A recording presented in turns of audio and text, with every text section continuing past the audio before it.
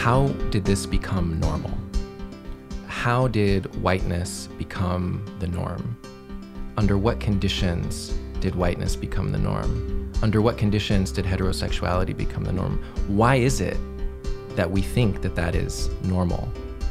And why is it then that things that deviate from that norm are marked as queer or as dissident or as unsavory, right? So the naturalness of these social constructions is something that queer studies does a great job of questioning. And at the same time, decolonial practices would ask us to think about the longer histories of the ways of knowing these things. And I like to always insist that decolonial practice is about doing, but it's also about asking how we know the things we know.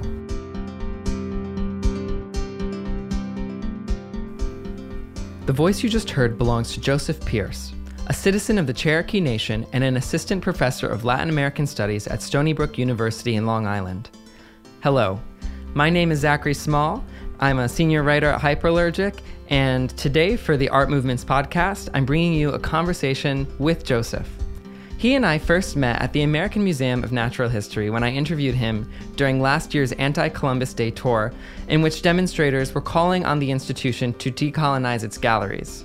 Only later, when I did a little research, did I realize that Joseph is also this amazing, radical young academic who's helping to break queerness from the predominance of Euro-American discourse. So how is he doing that? Well, a huge project in the pipeline for Joseph is a special issue of Gay and Lesbian Quarterly devoted to decolonizing queerness. Now, if you don't know, GLQ, as it's called, is one of the most influential journals for queer studies in the world. So there's real potential for this project to shake things up. He's editing that alongside other great scholars like Maria Amelia Vitere, Diego Falconi Traves, Salvador Vidal Ortiz, and Lourdes Martinez Echazabal. It just sounds like a great project to keep your eye on. So the call for papers already ended on June 10th, but the finished issue is still some months away. That's why I was so eager to sit down with Joseph and get some preliminary thoughts on the field. And my first question for him was really simple. What is queerness? When we think about queerness, one thing that often happens is it's seen as a universal theory that can be applied everywhere. And what that ends up doing most of the time is maintaining a framework based in coloniality, based in white supremacy.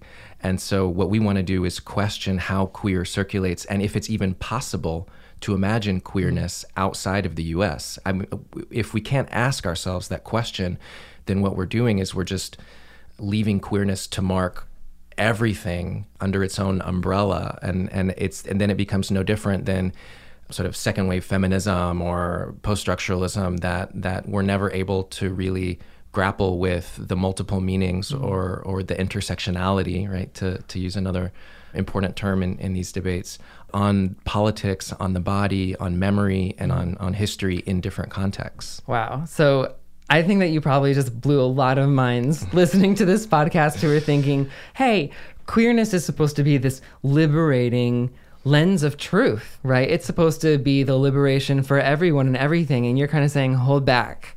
That's not always the case. Yeah.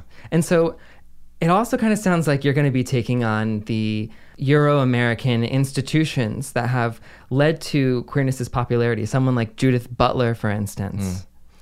Well, it's funny to me how Judith Butler, who I respect very much, is cited so frequently around the globe in a way that can often obscure local knowledges about desire, about performativity. So, for example, in Latin America and Latin American studies, the gay liberation movements arise around the same time as they do in the United States, but people are actively theorizing from their own contexts and from their own positions within a political framework. So what does that mean? Right. So, for example, in Argentina, the Frente de Liberación Homosexual, right, the Homosexual Liberation Front, was much more interested in aligning itself with the radical liberatory politics of the 70s and with the left even though the left was rejecting them as queer. So it was much more about contesting inclusion in the state rather than demanding inclusion into the state. And so that's one of the things that I think we also need to start questioning with a little bit more methodological precision. And that's something that from Latin America, that's a lesson I think we can learn from Latin America and from other colonized territories, even within colonized territories in the US. What is it that allows us to imagine that queerness can then be applied everywhere, rather than imagining that queerness is itself a regional manifestation of contestatory politics in the US? So in a way, we have to stop imagining that queerness is universal and start paying much closer attention to how localized local people in local contexts bring to bear their own systems of knowledge. Okay, so here's where I kind of throw Joseph for a loop. I really wanted to know what he thought about Jair Bolsonaro, current president of Brazil, and someone who's polarized critics in his own country for homophobic comments and also for being a climate change denier. What did Joseph think about South America's regime change? Oh my gosh, Bolsonaro. One of the first things that he did was to eliminate protections for LGBT people. He has been railing against what he calls gender ideology, which is a newish sort of discourse that has come up across Latin America and played a really important role in the Brazilian elections, in which we're seeing a right-wing Catholic and mostly evangelical backlash, this backlash against the gains in human rights for LGBTQ people. So this return to traditional values, Bolsonaro was just in the US with Trump, and they were talking about shared values of tradition and of family. Bolsonaro even, thanked Trump for sort of railing against fake news. And then just recently in Brazil, Bolsonaro has cut the budgets for some of the main research institutions, the main universities in Brazil. And that's going to have a drastic effect on who has access to public education and whose voices get heard. Right. So take me back to the past. Tell me, how does this sync up or not sync up with how queerness has developed in South America and other Latin American countries? Like, how did we get to this point with the Bolsonaro regime? Well, I think that, moving from Brazil's military dictatorship, which ended in the 80s, to recent presidencies, Lula and Dilma Rousseff, what we're seeing is a rejection of political correctness and a sort of collapse of identity politics and special interests, sort of quote unquote. And so it's, in a way, white people feel threatened, and this is a way of attempting to consolidate power by rejecting other modes of living and other modes of loving. And that is something that queer studies has where we have a lot of work to do. But I think also this is where queer studies can enrich decolonial practices, because we have to be able to question as well how settler states enact disciplinary regimes upon particular bodies, how settler regimes racialize bodies and discipline in gendered ways and sexual ways the subjects that then become legitimized by the settler state. So decolonial praxis would reject that outright, right? The state cannot be the source of my identity formation. Rather, as we would say in Cherokee, we would ask to be in good relations, right? What does it mean to be in good relations with other people and with our ancestors, rather than asking for the state to legitimize our relationships, our understandings, our epistemologies. Yeah. And so in terms of those relationships and sort of the space between the state and the body, but also, I guess you could also say decolonization and queerness, what's the flip side of that, where how can decoloniality affect queerness? I think on the one hand, we could say that decoloniality has to contend with queerness as one of the main vectors through which bodies are disciplined. What I mean by that is that if we can go back to, the 1500s, colonizing powers aimed primarily to dispossess indigenous peoples of land. One of the many strategies that they used to do that was to disparage, disregard the more fluid or just simply different understandings of gender, sexuality, the body, land. And why did they do this? I think that in order to dispossess a community of land, you have to transform that community into unworthy, right? In order to dispossess a community of land, you have to imagine that they are unworthy of that land. And this is something that settler governments were very good at. And this is how, from a sort of Foucauldian perspective, right, thinking back to Discipline and Punish, for example, Michel Foucault would write about how disciplinary sites of the government, such as the military, the school, these sites allow settler regimes to shape bodies and to dismiss ancestral knowledge. And in erasing and in dismissing, and we could also add to this, just flat out eliminating indigenous peoples, then the settler state is able to implement a new way of relating to the land that's based on capitalist production. So in order for the state to expand economically, in order for it to be a settler colony, it has to first dispossess indigenous communities of land and then replace those communities with settlers. One of the ways that they justify that is by dehumanizing indigenous peoples. And that was one of the main debates of the 17th century, right? Are Indians humans? Do we have a soul? And if we are not human, then we can be enslaved. But if we are human, then we're not supposed to be able to be enslaved. And this is one of the main debates, in Spanish intellectual circles and in the early colonial period, And I imagine studying this history, being a queer person yourself, that's a lot to carry, right? How do you carry that knowledge with you into the present and into your own sort of personal practice? I try to be humble about that. And I try to, when I think of how do I do that, I try to draw strength from the resilience of my ancestors. I try to draw strength from community and in mutual recognition.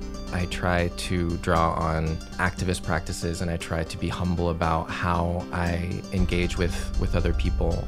So for me, doing this queer work and doing decolonial work is about building community outside of the state, because the state will never set us free, right? We have to build community, and we have to be able to recognize each other in ways that evade the state, that capture the interpolation of the state, and so as an indigenous person walking around New York City, it can be very weighty, it can be very heavy.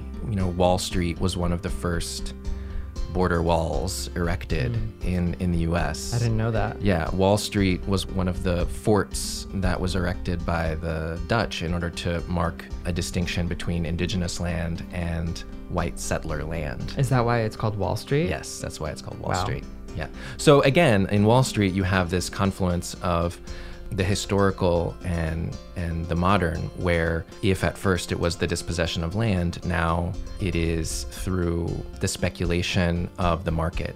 And in fact, I would actually the dispossession of wealth. At the dispossession of wealth, and I would actually argue that they're both dependent upon speculation, because in order to dispossess someone of land, you have to imagine that there's going to be a benefit in that for you. So when we think about the colonial process, one of the ways I like to think about it is that it is a way of like servicing a debt, right? Because colonial powers speculated on the land in the Americas in order to imagine that it was going to bring them wealth, right? And so they're paying off a debt, and we, indigenous peoples, become not just the collateral damage, but the bodies that must be removed in order for that settler regime to expand economically. You heard it here first. America's first border wall was constructed by Dutch settlers in the 17th century right here in New York City. Isn't that fascinating? That's what I loved about interviewing Joseph. I learned so much. One of the people that he turned me on to is Claudia Rodriguez, a Chilean poet who identifies as travesti. Travesti is a word that in English would probably roughly translate to transvestite. However, in Latin America, it refers to people who make social and corporeal modifications, shifting from having been assigned male at birth to considering themselves travesti. In some cases, it becomes a third gender category, but it also implies an important political position and is often associated with sex work and social marginalization.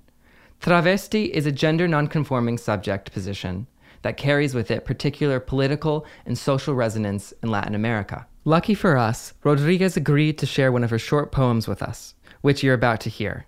It was originally recorded by the Chilean newspaper La Tercera, which gave us permission to use the audio. A huge thank you to them. The English recording that you'll hear right after was actually done by our reviews editor, Desan Lopez Casel. Thank you, Desan.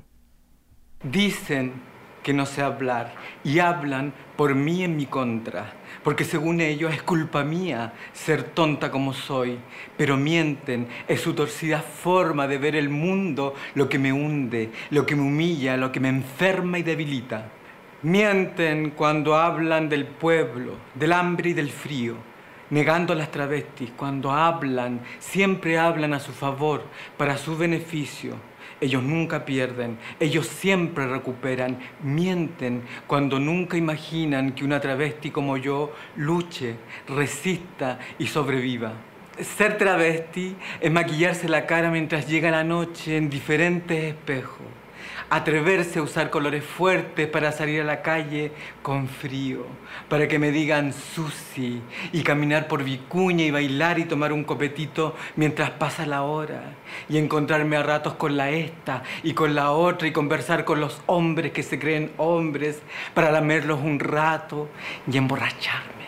Y ensuciarme de droga y aunque me duela la muela, masticar un chicle con sabor a mora y pensar en el este que se fue con mi plata y enfermarme de rabia y perder la memoria y volver al departamento a pagar las cuentas y comprar más maquillaje para tapar la pena de llevar a cuesta mi... They say don't speak. They speak for me and against me, because according to them, it is my fault to be as silly as I am. But they lie. It's their twisted way of seeing the world that ruins me, humiliates me, weakens me, and makes me sick. They lie when they speak of the people, of hunger and of the cold, disavowing travestis. When they speak, they always speak for their own benefit. They never lose. They always recover. And they lie when they say that they've never imagined a travesti like me. Fights, resists, and survives. To be a travesti is to put on your makeup in different mirrors as the night rolls in. To dare to use strong colors out in the street and in the cold. To be called Susi and walk through Vicuña and dance and drink to pass the time. And find myself at times with this queen or the other one and talk to men who think they are men. To lick them for a while and get drunk. And debase myself with drugs. And even though my tooth hurts, chew blackberry gum. And to think about that guy who left with my money, and to get sick with rage and to lose my memory, and to go back to my apartment to pay the bills and buy more makeup to conceal the pain of bearing the burden of this mystery. Now, I've listened to that poem again and again, and every time it just really shakes me to my core. Joseph and I have actually been talking a lot about Rodriguez's work over the last few weeks, and during our interview.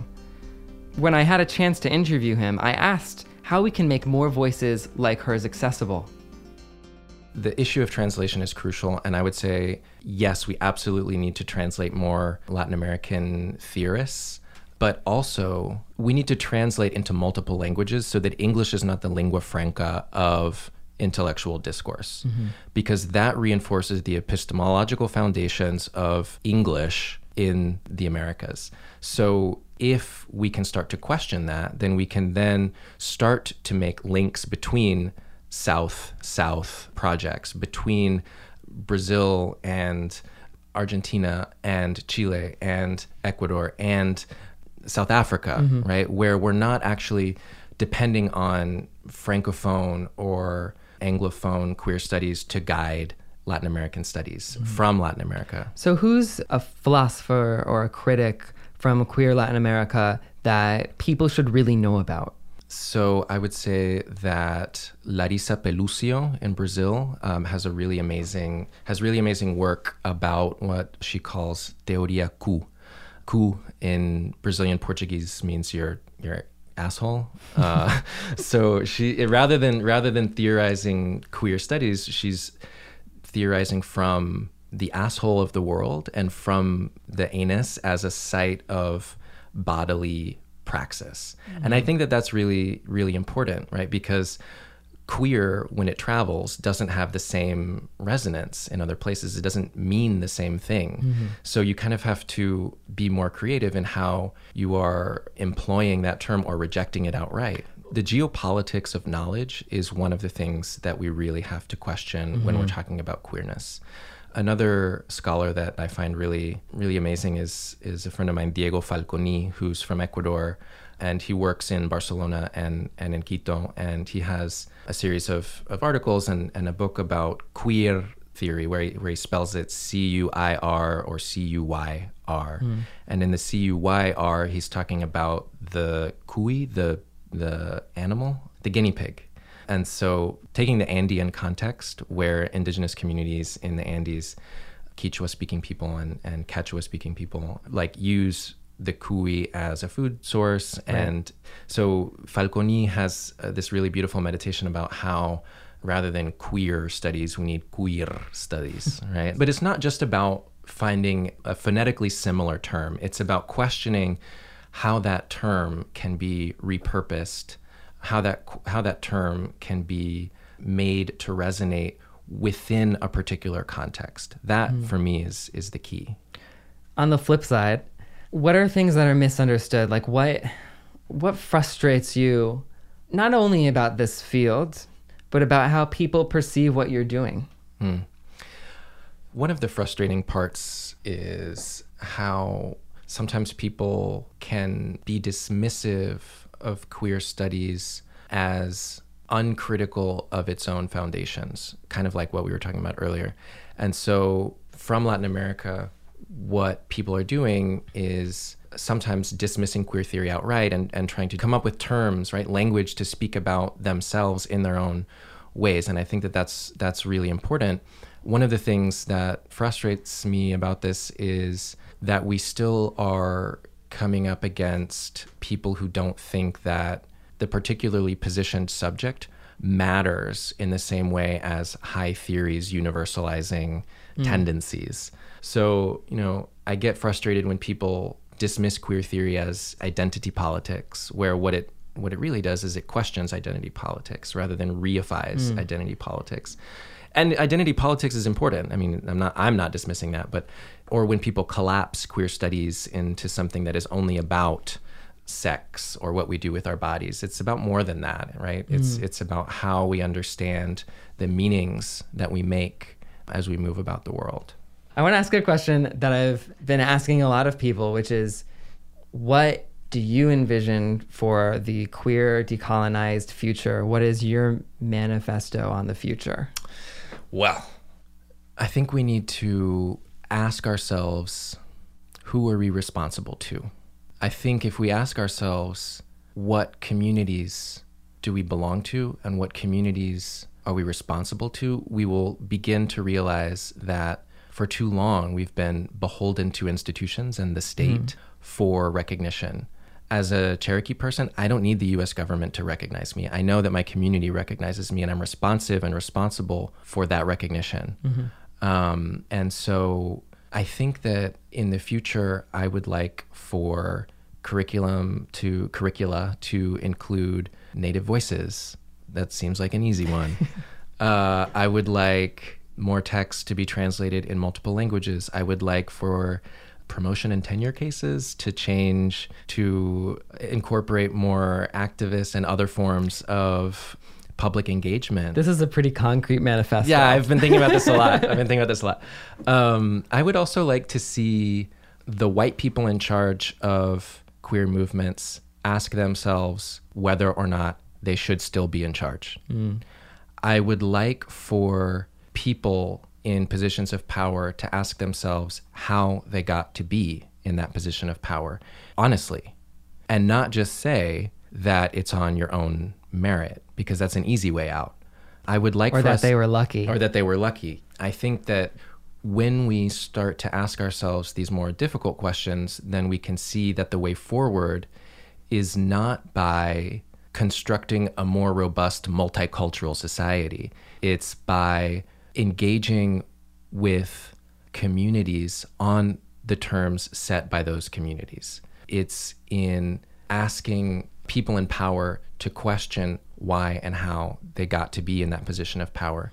It sounds very democratic. Well, I mean, I don't know. Sometimes I kind of wish I could just, wave a magic wand, but these things are hard and they require trust in a lot of cases. And so, as an Indigenous person, it's hard for me to trust institutions, which have never upheld my interests. Mm-hmm. And you're working in one of the biggest institutions of them all, academia, yeah, right? Exactly. And so, how can we fuck up academia, right? How can we challenge the circulation of knowledge and challenge who are the gatekeepers of that knowledge? I'm sure that when more Indigenous people are in those positions, then the conversations that we're having are going to be different. And so it's not just about improving diversity. It's about questioning why we have the idea that there is such a thing as diversity. Why do we have the idea that we need to include more of these people? How did those people get left out to begin with? What are the circumstances that led them to be excluded on the basis of their identity, their history, their language, their educational opportunities, these structural things, right? If we can't get at the structural bases that uphold power, then nothing's going to change. Right. Something to think about. Well, thank you so much for coming into the podcast studio and speaking with me. It's been eye-opening. It's been a pleasure. Thanks so much, Zachary. That was really fascinating. Thank you.